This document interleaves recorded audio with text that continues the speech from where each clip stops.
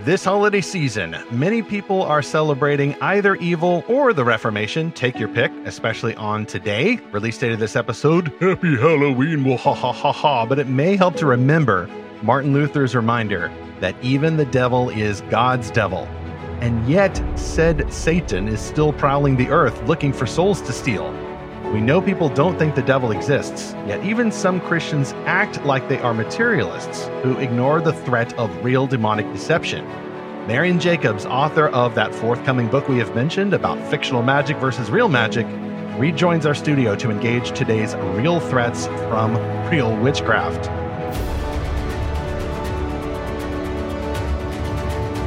Welcome back to Fantastical Truth, the non-witchy Bible-pursuing podcast from lorehaven.com, in which we explore fantastical stories for God's glory. I'm E. Stephen Burnett, and not only do I publish Lorehaven, but I'm the co-author of the Pop Culture Parent. And I'm Zachary Russell, and I am currently hating all Halloween decorations. Yes, you know who you are, that made the zombie graveyard. And this is episode 186, Does the Devil Deceive People into Real Witchcraft? And I am sitting virtually next to our guest, Marian Jacobs. Welcome, Marian. Hey, guys. Yeah, I'm Marian Jacobs, and I obviously write for Lorehaven, but I also am writing a book for B&H about magic, the theology of magic, I should say, and how that applies to discerning fictional magic. So I've been doing a lot of studying about the occult and the New Age lately. Marian has fallen down the YouTube rabbit hole of testimonials from folks who have escaped this spiritual darkness.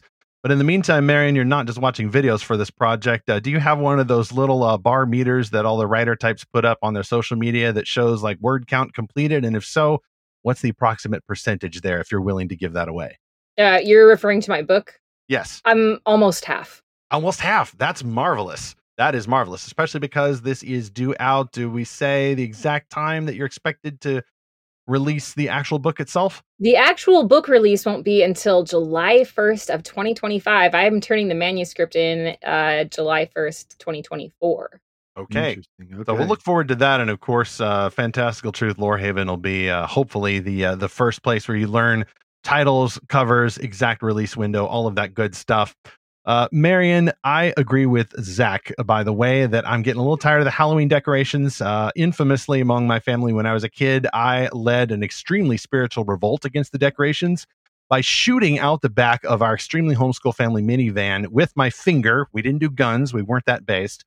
With my finger at pumpkins. So now shooting at pumpkins is a Burnett family meme. Oh, I'm okay with pumpkins. It's the skeletons, it's the graveyards. Yeah, and my younger kids are doing the finger guns thing too. So for me, I'm actually prepared to go at the other side of the bell curve meme and end up with the wise monk who concludes, along with the redneck guy on the other end of the meme, that Halloween decorations are the devil. And here's why. I was driving by a house that had a yard full of psycho killer clowns, extremely vividly, grotesquely detailed statues.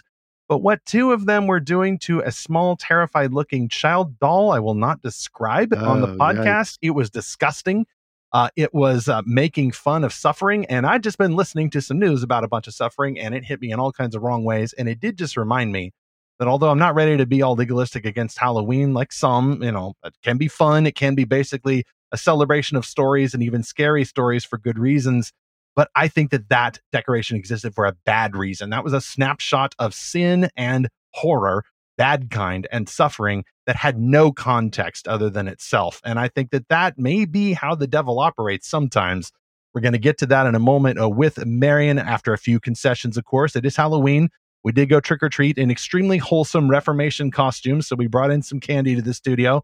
First, however, is our next sponsor, top sponsor. Once again, Enclave Publishing, the child of Oasis Family Media, with their new release coming up in November.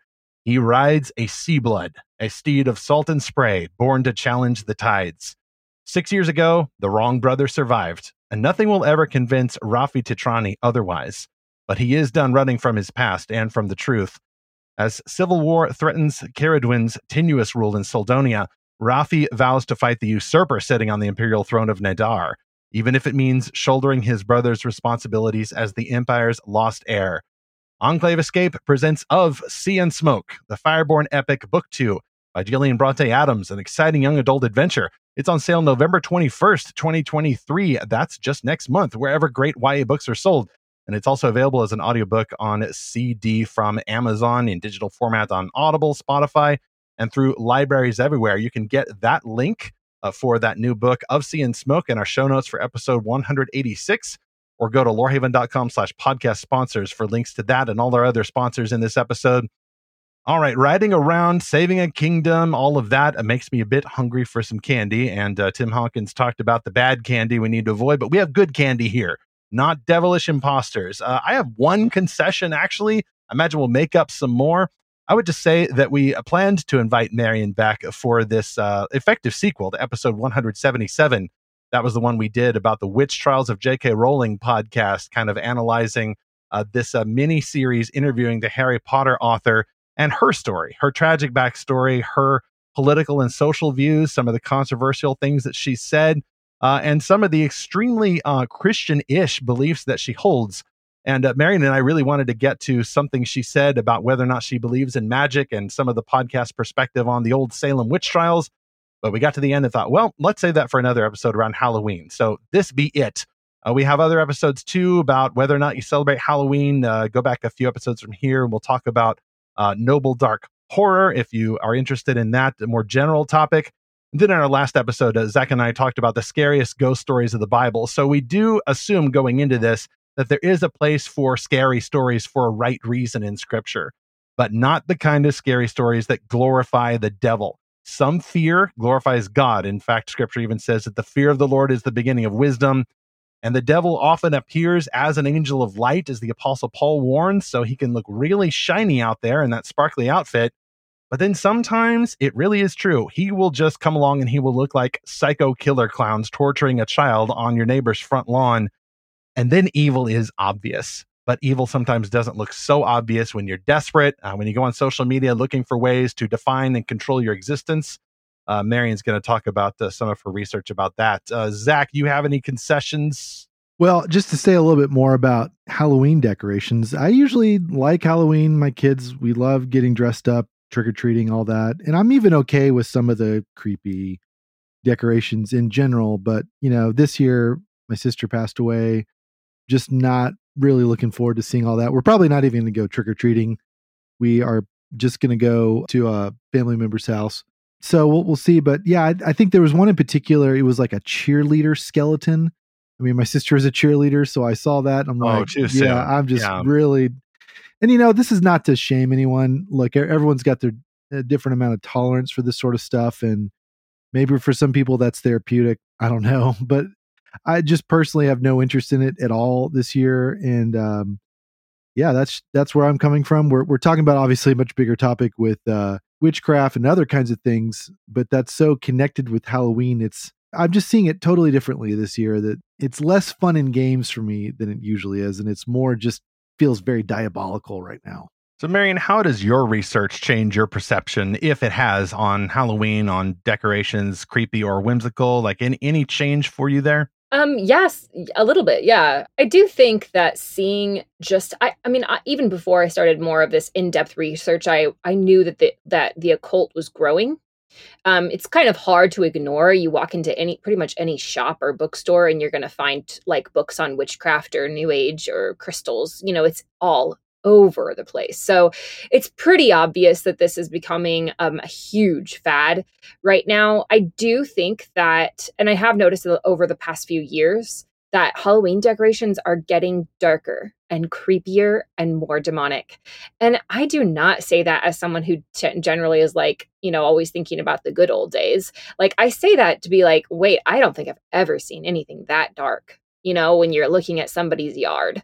And it's like, that is truly, like, I've seen real looking like heads on like someone's spiked fence. You know, it's just so and I made the mistake this year of walking into one of those Spirit Halloween stores, not looking for anything associated with Halloween, just looking for something that I knew that they would happen to have for a different purpose. And wow, I am never going in one of those stores again. It was some of the things that they had for sale were outright absolutely demonic, and you just feel dirty and disgusting walking in and out. Yeah. So this year, I do allow my children to dress up and go trick-or-treating and go to a house that looks safe. We don't normally go to the houses that look very creepy, but I think this year we're probably just going to go to one of those church harvest festivals and they can get dressed up. I'm just like, I am like Trunk overwhelmed. or treat, celebrate Reformation Day. Especially with all the demonic stuff I've been learning about. I'm just like, ooh, not this year, not this year. Well, it's just, I said too soon when Zach described the skeleton dressed up like a cheerleader. And for you, I'm guessing it's much more immediate, which I think previous Christians, got to grant them the premise in some of their objections to Halloween. A lot of them did come out of what they used to call the New Age movement, capital letters. And some people who've grown up in a Christian background may remember all these scare tactics that their parents or that youth pastor that one time said about this or that thing being New Age, and therefore they weren't allowed to watch the Saturday morning cartoon. So you may have a bit of a sour candy taste there when you hear somebody talking about Satan, but do recognize that Satan works in many different ways. He's got all kinds of balls in the air, the old devil. He can do an absolute overt movement, like the creepy decorations that make you think about monsters without any context of the monster's defeat. And it's just so overt, then you may as well be prancing around in the the red rubber suit with the pointy tail. But then at the same time, the devil most likely has a counter operation. I think I may seed some false teaching in among the Christians, to overreact against, oh yes, that scary old devil. And then you end up in another kind of lesser, so it would seem, darkness of the sort of bondage that enslaved the Galatian church and bewitched them from following through with grace, following through with the gospel in which Jesus has defeated the devils. But we cannot, as Christians, take the victory that we have in Christ and apply that to everybody else. There are people who will hurl themselves into demonic schemes, which leads to our first chapter of this episode, chapter 1. Let's know that Satan does use witchcraft to deceive people. That does happen, okay? There are other ways the devil works, as I mentioned, abuse of authority, false teaching, bad political movements. Yes, the devil can walk and chew his ridiculously spicy ghost pepper gum at the same time. I'm being a little flippant there, but I mean it. There are many different ways that Satan works, and right now we're focusing on this way that he works. And Marian, this really came out because when we were recording episode 177, you took issue with J.K. Rowling saying that she does not believe in magic, And even to some extent, the very well-meaning, more classical liberal podcast host talking about the Salem witch trials more favorably. They had a guest on speaking about how the Puritans back then were really well-read, very scholarly, a very top legal minds that they had. So what in the world would have led them to think, well, maybe we actually have some real witches among us? And although you came to the conclusion, and so did I, rightly so, that, yeah, we don't burn witches these days. That's barely something they did in the old covenant. We're not there with the new covenant. And, even Christian nationalists shouldn't have that kind of policy that they're lobbying for. But there is still a threat of not taking this seriously enough that there could be real people doing dangerous stuff like witchcraft. And there could be real dark magic out there that J.K. Rowling, in her materialism, it seems, isn't aware of or afraid of. Yeah, so I think the first thing that we need to do is define materialism. Amen. And, our society typically uses that term to mean people who care a lot about material possessions. And that is not how we are using that word.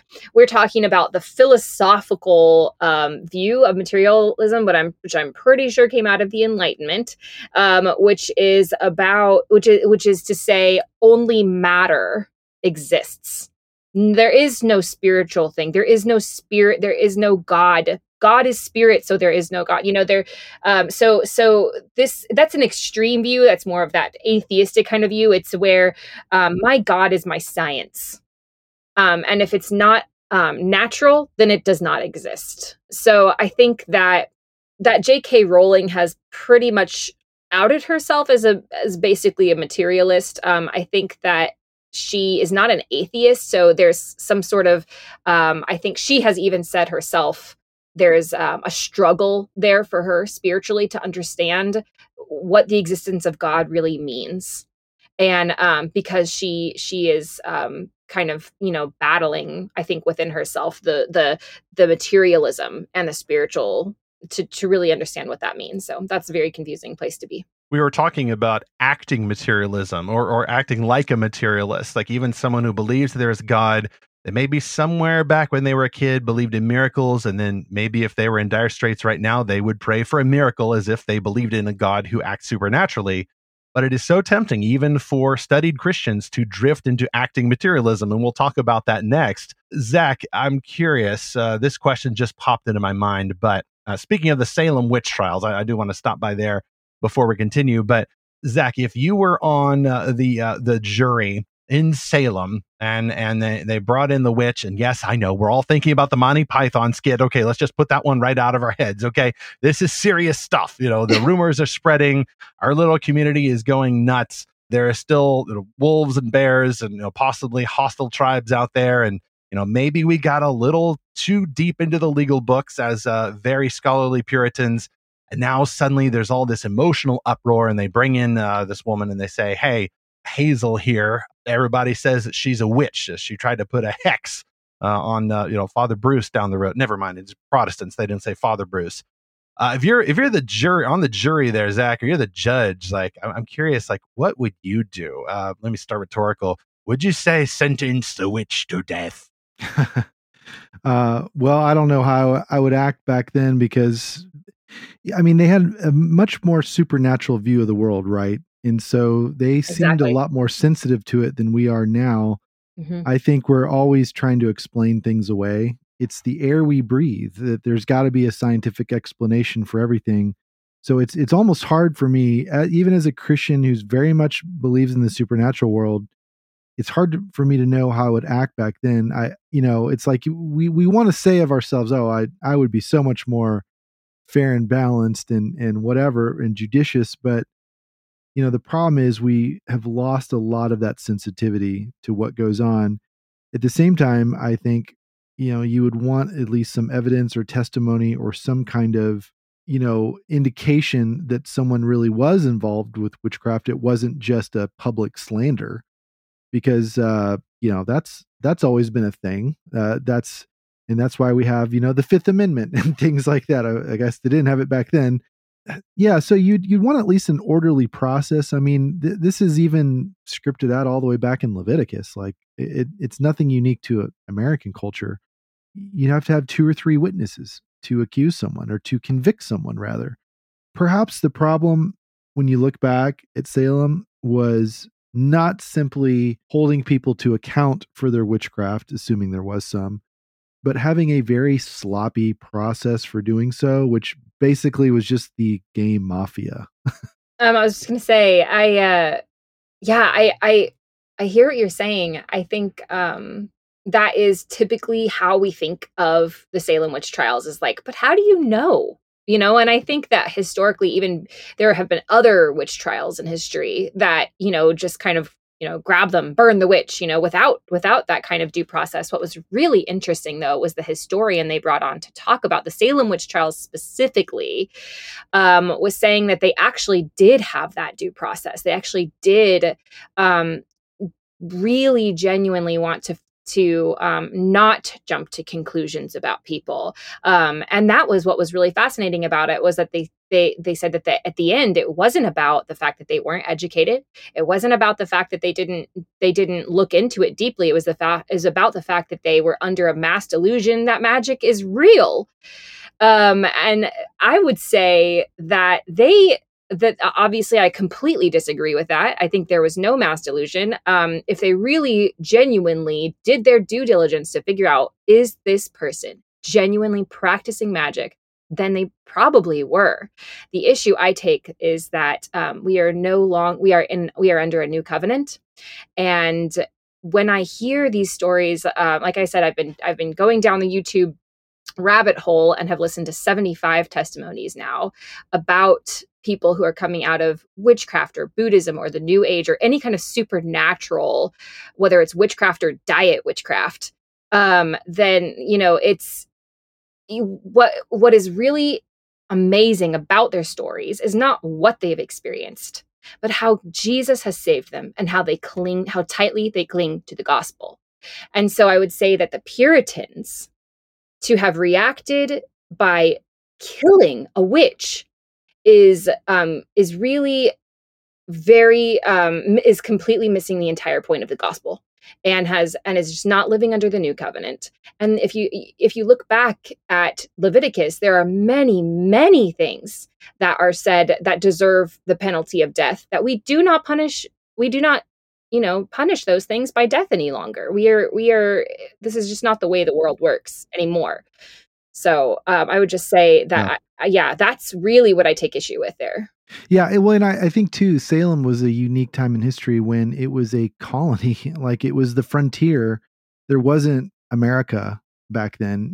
This was before the Constitution. This is before. I mean, it was under British rule or whatever, but Britain was so far away, and so you can understand sort of how the isolation of those communities drove some of the extreme responses to it, and not to excuse it, but just to understand the psychology of why they went to the death penalty. I also don't agree with it, but I think there is something that we can take away from this whole process. Like you said, Marian, the review, if you will, of the Salem witch trials is, well, they had a good process, but they're under the mass delusion that magic is real. And no, the reviewer who said that is under the mass delusion that it's not real, that there is no such thing as the spiritual world, because what they got right is that witchcraft invites real demonic entities, not just into that person's life, but into the community that they live in. Demons never just, leave everyone else alone. It's not quite like a virus, but demons want to take over territory. They want to take over a family. They want to take over neighbors. They want to ruin everything. I mean, steal, kill, and destroy is what Jesus told us. And we'll get into that in a little bit later with some of my own experience, pre-Christ. But that is, I think, what we often miss in our culture is that this isn't some, harmless individual practice. It's something very dangerous and deadly to everyone around you that participates in it.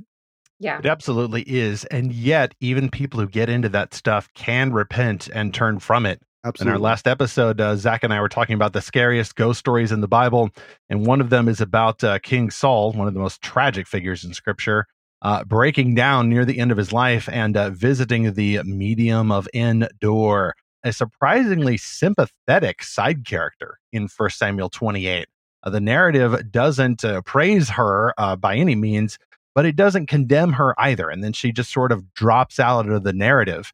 And one of my favorite fan theories there is that maybe this woman went off and rethought about her life choices. There she is pretending apparently to call up a dead spirit. And then lo and behold, freak out, thunderclap, the ghost of the prophet Samuel actually does appear, and it actually is him. That seems to be the clear intent of the narrative. And she is as terrified as anybody to see that the seance has gotten out of her control. I'm guessing, Marian, that some similar events figure into the videos that you've been watching now. Over 75 of these testimonials of folks who got into stuff that they ought not get into. And I'm guessing even though sin starts with the heart, a toxic mix of trauma and suffering and your own bad life choices and others' bad life choices, plus just the deadness and transgressions and sins, like you have to want to get into this stuff. But then you get into this stuff and you discover, okay, this is even darker than I thought. I want out. Like, what have you discovered from these testimonials that you've been watching? Yeah, that's a great point. Like, and as you say, like, you kind of have to want to get into it. I mean, yes and no. As you said, like before, the devil disguises himself as an angel of light. So people, not always, but people often get into, the lightest bit of new age practices, maybe just a little bit of horoscopes, maybe just a little bit of law of attraction. If I just think positive things, then positive things will come to me. There's nothing wrong with that, right? Except it's just you dip your toe into the water and someone will come up and grab your foot and pull you down into this pit. And that is almost always what happens. Almost always is that you just think you're just going to just do a little skim off the top, and suddenly you have invited Satan into your life. and he now has more and more and more power over you. And so I think what's really interesting to me as I watch these, they're called New Age to Jesus testimony videos on YouTube. There are hundreds of them. And what's really fascinating to me about them is that and why I choose to watch these rather than to just hear from practicing witches or New Agers is because they are a lot more coherent about why they got into it, how exactly they were deceived, what their motives were, whether they were good or bad. They are very, very self-aware once they have encountered Jesus and embraced the gospel. And not only that, but it doesn't mess with my YouTube algorithm to only watch things about Jesus. So,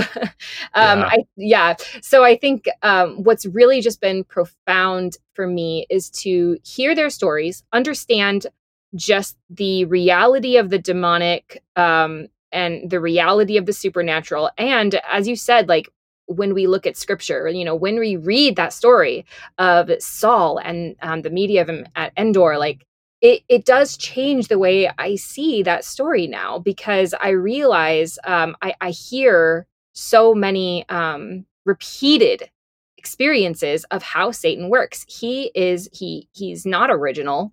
He does the same things over and over again. And I'm able to see, I understand what's happening in this story now because I've studied the occult. And I actually think that all Christians should study to the occult to some degree, not just because demons are real, but because the Old Testament, every single nation besides Israel in the Old Testament is a pagan nation, and that they have some kind of occult practices, and they're involved with demons because there are demons behind their idols. And the occult is a huge, huge contextual needed context to understand the Old Testament. And I see it all the times when I look at commentaries, when they're trying to understand what's going on with Pharaoh and the magicians, when they're trying to understand what's going on with his medium at Endor, they have no context for what's going on. It's really unfortunate to see how wrong commentaries are on these sorts of things. You mentioned the magicians in Egypt, and I think there's this temptation where you think, oh, they were just performing the same miracles, quote unquote, with just fakery. Yeah, that's how the Prince of Egypt shows it. And I used to like that because, Right. the old animated series I grew up with, Superbook, they actually do turn the staffs into snakes, even temporarily, and even getting swallowed up. Yep. But the Prince of Egypt shows it as like a great big old Vegas floor show, which is kind of fun and it's a valid interpretation. But the narrative seems to convey that the magicians actually did manage to pull this off somehow. Yes. Right. Because I think the mistake we often make is looking at the Old Testament nations around Israel and thinking, oh, only God is real and none of these other spiritual things are real. Obviously, an idol is nothing. As Paul said, an idol can't do anything. But there, like you said, there are spiritual forces behind idolatry. There were spiritual realities happening. We're not privy to very many of the details. We can infer a lot because there were fallen angels, whatever you want to call them, leading these nations astray and then battling with the real God. I mean, there is only one God. There's not a pantheon of gods, but there are other spiritual entities at work. And I think at work today, and the nations we'll probably get into that in a couple chapters, but yeah, I think we live in a much more supernatural world than we often realize. Well, that brings me to hell, because if we're talking about supernatural world, that includes the world that God has prepared, the dimension, the wherever it is, for those who have rejected him and died in their sins. It's Halloween. We got to get some scary sponsors in there. And this sponsor is Brian Timothy Mitchell with his new novel, Almost Paradise. It's sequel to the award-winning book Infernal Fall. Daniel may have escaped the inferno, but hell has followed him home. The devils that stalk him may not know about his magical stone, which can send them back to hell. But unfortunately for Daniel, there isn't much power in slinging stones. Meanwhile, heartless Charles is torn between saving his friend and serving his master. If that wasn't enough trouble, an alluring spirit has ensnared him with her charms. Then there's Beau, who is ready to catch a bus bound for heaven, but first he must discover why it's harder to fly than to fall. You can find out why in Almost Paradise by Brian Timothy Mitchell. It's released on Tuesday, October 24th, and you can get that link in our show notes for episode 186, or go to lorehaven.com/podcast sponsors. Chapter 2 now. Beware the old trap of acting like materialists. We're here already talking about how Christians, myself included sometimes, are tempted to be supernaturalists. We believe that God is real, Jesus is real, Jesus did real miracles. Yes, there is Satan. Yes, there is demons. But I think it's tempting to borrow from the Gospel of C.S. Lewis in the Screwtape Letters, who theorized what Screwtape said, that, yeah, back in the old days, we demons, Screwtape tells Wormwood, used to be out and about acting like spooks and haunts and, tormenting the witch doctor and, sending people into convulsions. And Screwtape says, yeah, but we don't really do that anymore. Now our policy is to remain discreet. And Screwtape Letters is more about the emotional temptations, false teachings, academic nonsense and such. Well, that was Lewis's world, and that was the world of a 1940s Britain. But I think even then, off in the corners, off in the shadows, the devil is up to the old tricks as well. He can walk and chew gum at the same time. So it's important for us Christians to discern what kind of situation we're in, discern like why people, for example, are getting into this new age stuff. Marian, I did want to ask about the videos. Like, is there any commonality to the testimonies of people saying, what I was desperate for or what I really wanted was X, or does it kind of vary? But is there any commonality there? It does vary. I mean, everyone's life is different, but I would say the commonality is the initial temptation to get into these things is most of the time trauma. There is trauma on some level to some degree.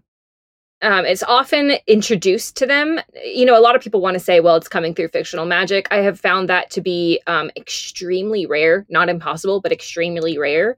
And most of the time they're introduced to it through a close friend or family member. Sometimes the internet, but usually close friend or family. And they're seeking healing.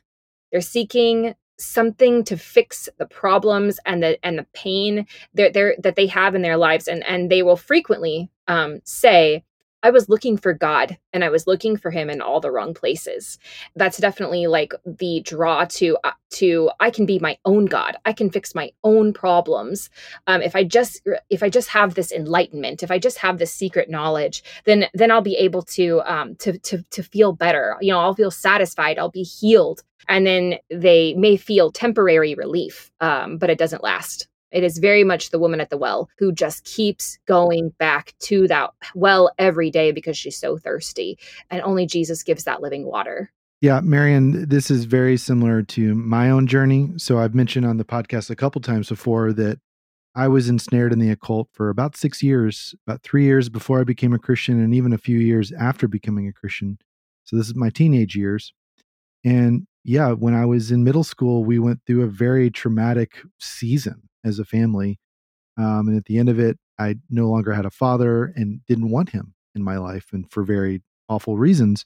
And I felt very powerless as a kid. Here I am, kind of the man of the house, the oldest of 2 kids, and having to take on a lot more responsibility and just not knowing what I was doing, very angry, very bitter, wanting something to kind of fill that hole that was in my heart now. But I was also looking for some kind of meaning, like something that was in charge of the world.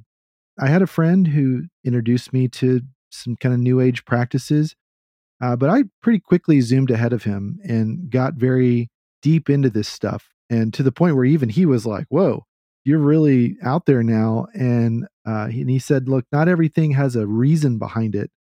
And I'm like, yes, it does. I'm convinced like there is basically a supernatural world that is in charge of the material world. And even he really didn't believe in that, but I got into all kinds of practices basically. But I this was before the internet though, right? So I was limited to like a handful of books that I was able to get from bookstores or libraries. I just can't imagine if I had gone through that process with the internet. But there were other things, like other avenues, like Ouija boards, and there was a connection with fiction, which we'll get into later. But yeah, if you can name one of these new age practices, I probably participated in it. The one that's the scariest to me is things like automatic handwriting, where basically I was writing things or saying things. I don't know where those were coming from. To be honest, this is a little side note. This is why I kind of stay away from the Enneagram. Okay. Because like, if you look into the origins of that, automatic handwriting. That It's makes me bad, folks. extremely uncomfortable. It's Yeah. actually a New Age practice. Yeah. It actually very much is a New Age practice. And some of these have leaked into the church. There's even some automatic writing going on where you're getting messages from Jesus. That's another episode. Some Christians, I think, are tempted, and I frankly, I'd put myself here, because whenever Zach and I are talking about Nephilim, for example, or aliens, my posture is to go for the natural explanation. Oh, well, the government official said that he is spooked by this whole topic because of, this human factor. And like, it's a good reminder to me that there are some spiritual influences here, particularly among unbelievers. And yet Christians can also be affected if for no other reason than we often don't have a language to describe these things, or we associate it with charismatic excess or spiritual warfare, false teaching, where somebody's going out and they're making all their headcanon about exactly what powers the demons have. And they're going beyond what scripture says and collecting a bunch of anecdotes to put together. But I think the overcorrection temptation there is to go in the direction of head arguments. And Marian, what you're describing of these people finding Jesus, and I want to go get some of these videos myself, because I'll wager that I imagine some rationality helped, but a sermon alone, correct doctrine alone, won't fix this problem. It seems to me that someone is not going to be influenced by just logical arguments, or some Christian comes along and says, well, they lack information. Or even a Christian comes along and says, well, that is a sinner and they need to repent of this. Yes, absolutely true. But there's also a lot of trauma mixed up in there. People are chasing what they thought was the light. They're not just getting into darkness for darkness's own sake. Often they find themselves ensnared and they need a way out, not just doctrine correctly proclaimed, the gospel, which is propositional and grounded in real history, but also that emotional resonance. Like, you've got to sympathize with someone who was chasing after meaning and yet found it in all the wrong ways.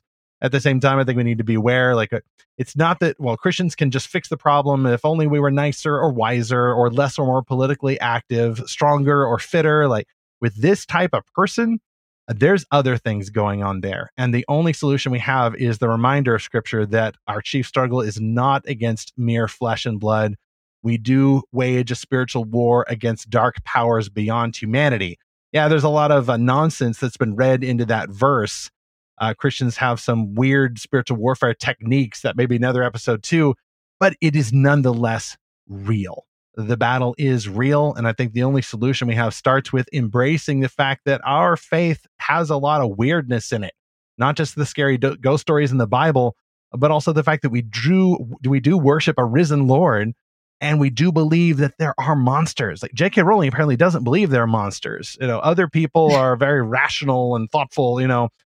They wage legal battles and socio-political battles, and they don't think that monsters are anything other than a metaphor in stories. But if I look at a story like Dracula, or even Harry Potter with Voldemort, like, this represents a real monster to me. Like, I actually do think that there are creatures out there that want to take advantage of human beings for reasons that scripture barely touches on. We can theorize about those, but we know that our victory is in Christ. And so we will eventually get to that victory, but a lot of people have not yet discovered that victory and Christ's power over the demons for themselves. I think it's so important to address the fact that as Christians lean more and more into that materialism, accidentally sometimes to say, oh, magic isn't real, we end up completely ruining our witness to people who know that it is real, and to these people. And as you were saying, Zach, like, the internet exists now. That is a huge reason why we're seeing such an explosion of these ideas. And so we know, I'm sure that anyone listening here probably knows someone, whether they know it or not, who is involved somehow in the New Age or in the occult. And we ruin our witness when we tell them, hey, like, those things that you feel that you're experiencing, those aren't real. You're just hallucinating. Like, Stephen Bankar said, when Christians used to tell me I was just hallucinating all those things, I would think to myself, why on earth would I want to be a Christian when I understand more about the spiritual realm than you do? You're eating spiritual baby food, and I'm over here and I've got it all figured out.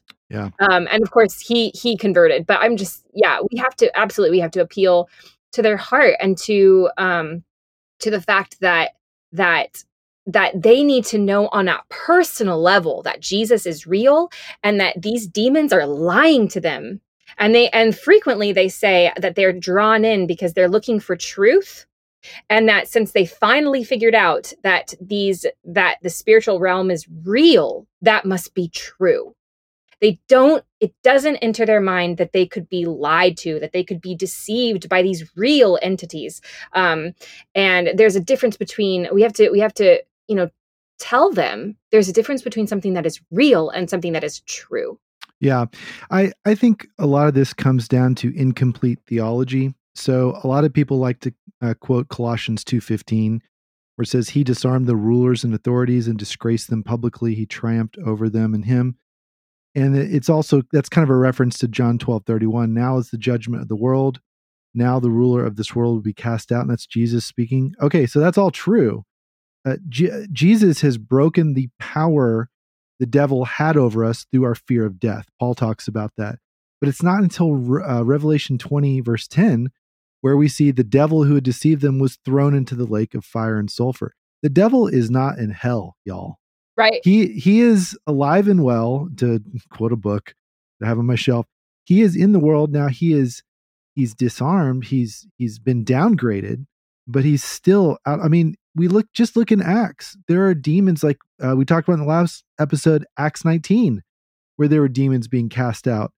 That was not a one and done thing. Not to get into the whole cessationism debate, but there's no evidence that all demons were completely exorcised and cast into hell. No, it says in Revelation 20, that's when they're going to be thrown into hell. So they are active today. Now, maybe it takes a different form. Maybe they've changed their tactics. I think they are doing a lot of the same things. And a lot of it is just teaching. But I could tell you story after story from my experience in that world of the occult, unfortunately, where, I mean, I can still remember the names of some of the demons that these names came to mind. They're like seared into my memory. It's pretty frightening kind of stuff. And I had experiences with other people where there was clearly a demonic entity that other people could testify to. But I don't think we just have to go on experiences or testimonies from other people. Just look at scripture. Like, the devil has not been cast into the lake of sulfur yet. Right. And, I would like to say just about Colossians and that verse in Colossians, Colossians is such a huge book for my study right now. I think that, we've got to look at the context.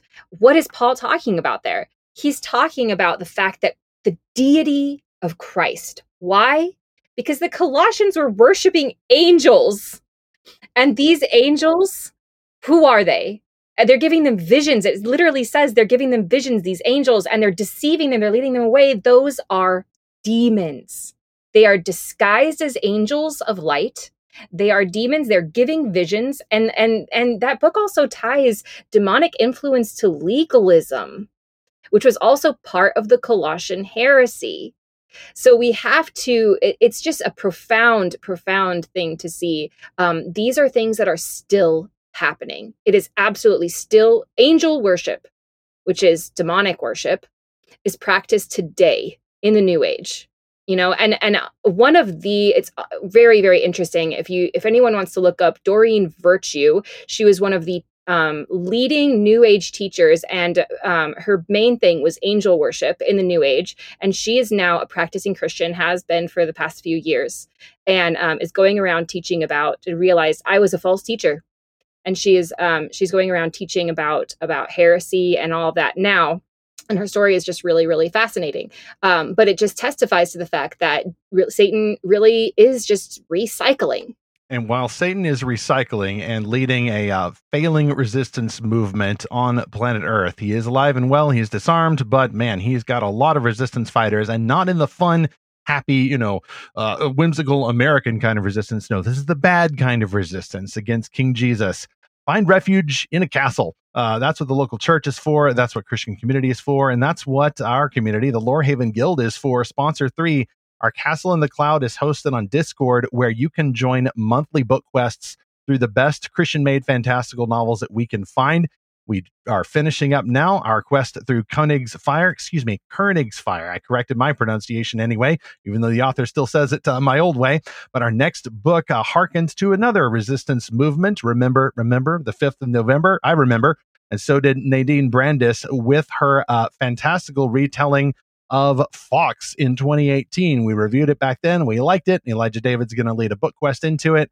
Guy Fawkes's 1605 gunpowder plot gets a color magical twist. Very interesting historical fantasy there, and we're going to enjoy it through the month of November. So join by going to lorehaven.com/subscribe, sign up for updates, and we will send you your exclusive invitation code to the guild.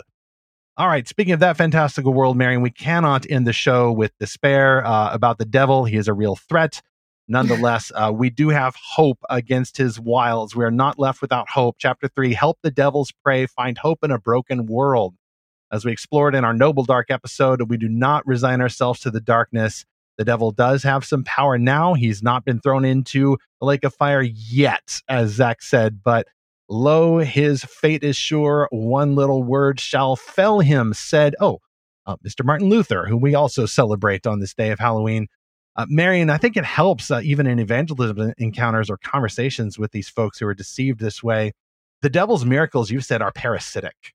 They're a ripoff of the genuine article, and we may be able to get some stuff in the show notes about the counterfeits that the New Age movement has. Like every single one of these notions, you look at them and like, well, that's just a parody of reincarnation or resurrection. That's a parody on meditating on truth. That's a parody of, what was he called it, Marian? The retribution principle, about the law of attraction, messing around with that. What's that one? Yeah, the retribution principle is you sow what you reap what you sow, which is a biblical idea, was twisted by many people, the Pharisees being one of them, and really a lot of Jews. Job's friends would be another example of twisting the retribution principle. But yeah, so you reap what you sow is a concept that is not a promise. It's something that, is encouraging you to work hard, to do good deeds, to be a virtuous person. It's not a promise that you will always reap what you sow every single time, because we know that good people suffer, or that sometimes bad people have good things come to them. So it's not a promise. It's the same principle that we use when we read Proverbs. But at the same time, we see in the law of attraction that if I put positive thoughts out into the universe, positive things will come to me. If I put out this idea that I want a new car, then I will get a new car. And a lot of people see that actually works for them sometimes. It's because they say that Satan wants you to remain deceived. And so sometimes you put those things out and it actually might work, because Satan is giving you those things so that you will stay away from Christ, so that you will keep doing the law of attraction. But the law of attraction actually is just a distorted view of reaping what you sow. So that's, absolutely. Anytime you see any kind of occult practice at all, it is going to be just a distortion of biblical truth. So that's a logical point that we can make if we're in conversations with folks. And I've seen people, by the way, young people, especially Marian, who have bought into this law of attraction thing. It's motivational posters, it's inspirational slogans. It sounds vaguely spiritual. Maybe grandma had a TV preacher on who talked in this language, and it is insidious. It is gross. It focuses on the self and our perception of our own needs rather than on Christ and how he has fulfilled those needs. So the needs are real. The solutions are fake. And I think that can help us appeal to people both rationally and emotionally to say what you're looking for matters. Your need does matter, and you matter, and you've been through a lot of trauma, but you will not find the fulfillment of your hope here in this New Age stuff and this occult stuff you've watched on TikTok. You're only going to find it in the gospel that convicts, that warns us about sin, but that also comforts us. And then the promise is made of Jesus, a bruised reed he will not break. Let's treat, I think, some of these folks like bruised reeds. And we haven't even talked about, maybe this is another sequel, Marian, because we got to close out here, but we haven't even talked about the fact that there's so much sexualityism mixed up in this. There's absolutely. Political activism, sexual identity, like the occult stuff. It's all mixed in. Yeah. You're protesting at a school board can only go so far if this is a spiritually dark problem and you're not going to be able to really pass a law against that. The problem is at the human level, and Satan hates human nature. He always has, because it reminds him of God's own image in human beings. So the devil's only hope, we can theorize, is to mar human nature and to really stick it in God's eye. You may have taken me out and sent me to hell, but look how many of your representatives I took with me. I think that's probably a worthwhile evangelical theory, although it's not in scripture, but it does help to know possibly the motive of the enemy. And it helps to know the truth behind the lie, the original song behind the parody. But that's why we're talking about this here, Marian, and we'll continue to talk about it at Lorehaven, because this is the field of imagination. The devil appeals to people's imagination, a good gift of God, but it is not his. But we can't just fight that with logic and rationality alone. We also need to pray hard for souls. It's a spiritual weapon along with the word of God. We got to put on the full armor of God, Ephesians 6, to guard against the devil's wiles, and then we'll also be able to help save our neighbors from this nastiness. Yeah, I want to say something here. There was a city council meeting in a neighboring city that one of my friends and coworkers went to, and they were voting on some political issue. And there was a literal coven of witches that came to disrupt the meeting. I'm not surprised. Cast hexes on this one particular council member who was an openly Christian. And a lot of people didn't know how to react to that, but that is a real spiritual battle, y'all. Like, the only way to get through that is seriously to pray. And look, I'm not going to go into detail, but I've had some encounters in this past year with people I've had to speak up against. Come to find out, they practice the occult. And there was one time where I could literally feel like this presence nearby. And I'm like, man, there's something really bad here. But on the other hand, I've seen prayers answered. In these same situations, I've seen decisions get made that made no human sense. And I know it's not from my persuasive abilities. It's not from my human rationale or logic. I've literally seen God change the minds of people because he is stronger than the darkness. Stephen, you talked about earlier how sermons aren't going to fix this problem. And we talked about Well, sermons alone, they will help, alone. but not just sermons alone. Yeah. But when you look at that story that we talked about last time in Acts 19, where these people repented of their magical practices. Well, why did they do that? Because they saw these demons be exorcised at the name of Jesus. And what they latched onto was that Jesus is stronger than these spirits who I know. That there is a higher power, and I better give my loyalty and allegiance to him. Absolutely.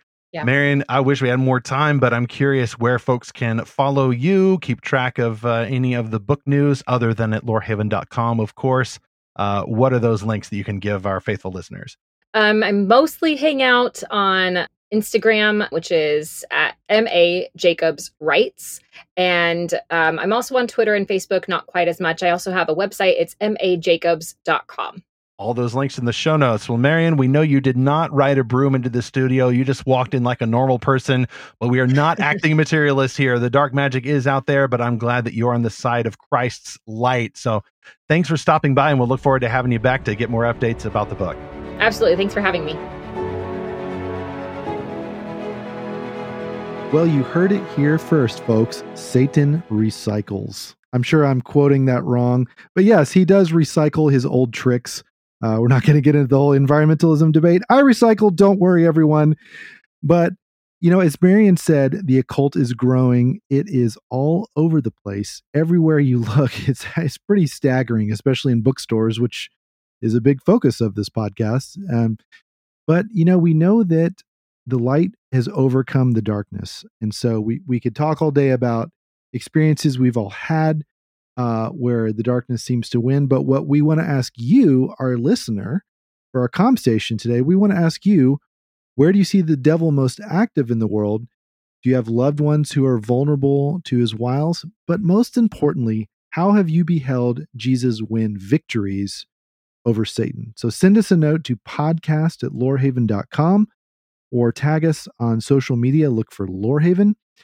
We'd love to hear how you have seen the darkness be overpowered by Jesus. We'll also be talking about this episode in the Lorehaven Guild, our castle in the cloud. Over at our mission update, you can subscribe free to get updates anytime we have a new article, a new Friday review at Lorehaven, or a new podcast episode, your choice. And you can also get that free invitation code to join the Lorehaven Guild just in time for our next November book quest for Nadine Brandis's novel Fox. Our recent article at the site, Jenith Dick came back and was talking about how Disney might finally learn why it's failing. Really great piece over there. Some optimism despite some spiritual darkness and some of this nastiness that's getting into Disney, mostly in the political end of things and the sexualityism religion they're trying to stick in there. She's not just ranting about the woke Snow White. She has some, I think, some wiser things to say and some cause for optimism that even a giant corporation may, like a practicing witch, learn to mend its ways. We also have a whole slew of reviews. Our last review was Steal Fire from the Gods, Robots Meet Elemental Magic by Clint Hall. That one's already out. And our next review coming up is for A Ranger's Guide to Glipwood Forest, a new fantasy book in the Wingfeather Saga spinoffs by Andrew Peterson. That review is coming out November 3rd if you're looking for it. Next on Fantastical Truth, well, speaking of whom, behold the darkly whimsical world and wholesome family adventures of the Wingfeather Saga. This is a big one, folks. It is a 4-book series and more books. It's a growing collection of newer titles, including the newly released title, Ranger's Guide to Glipwood Forest.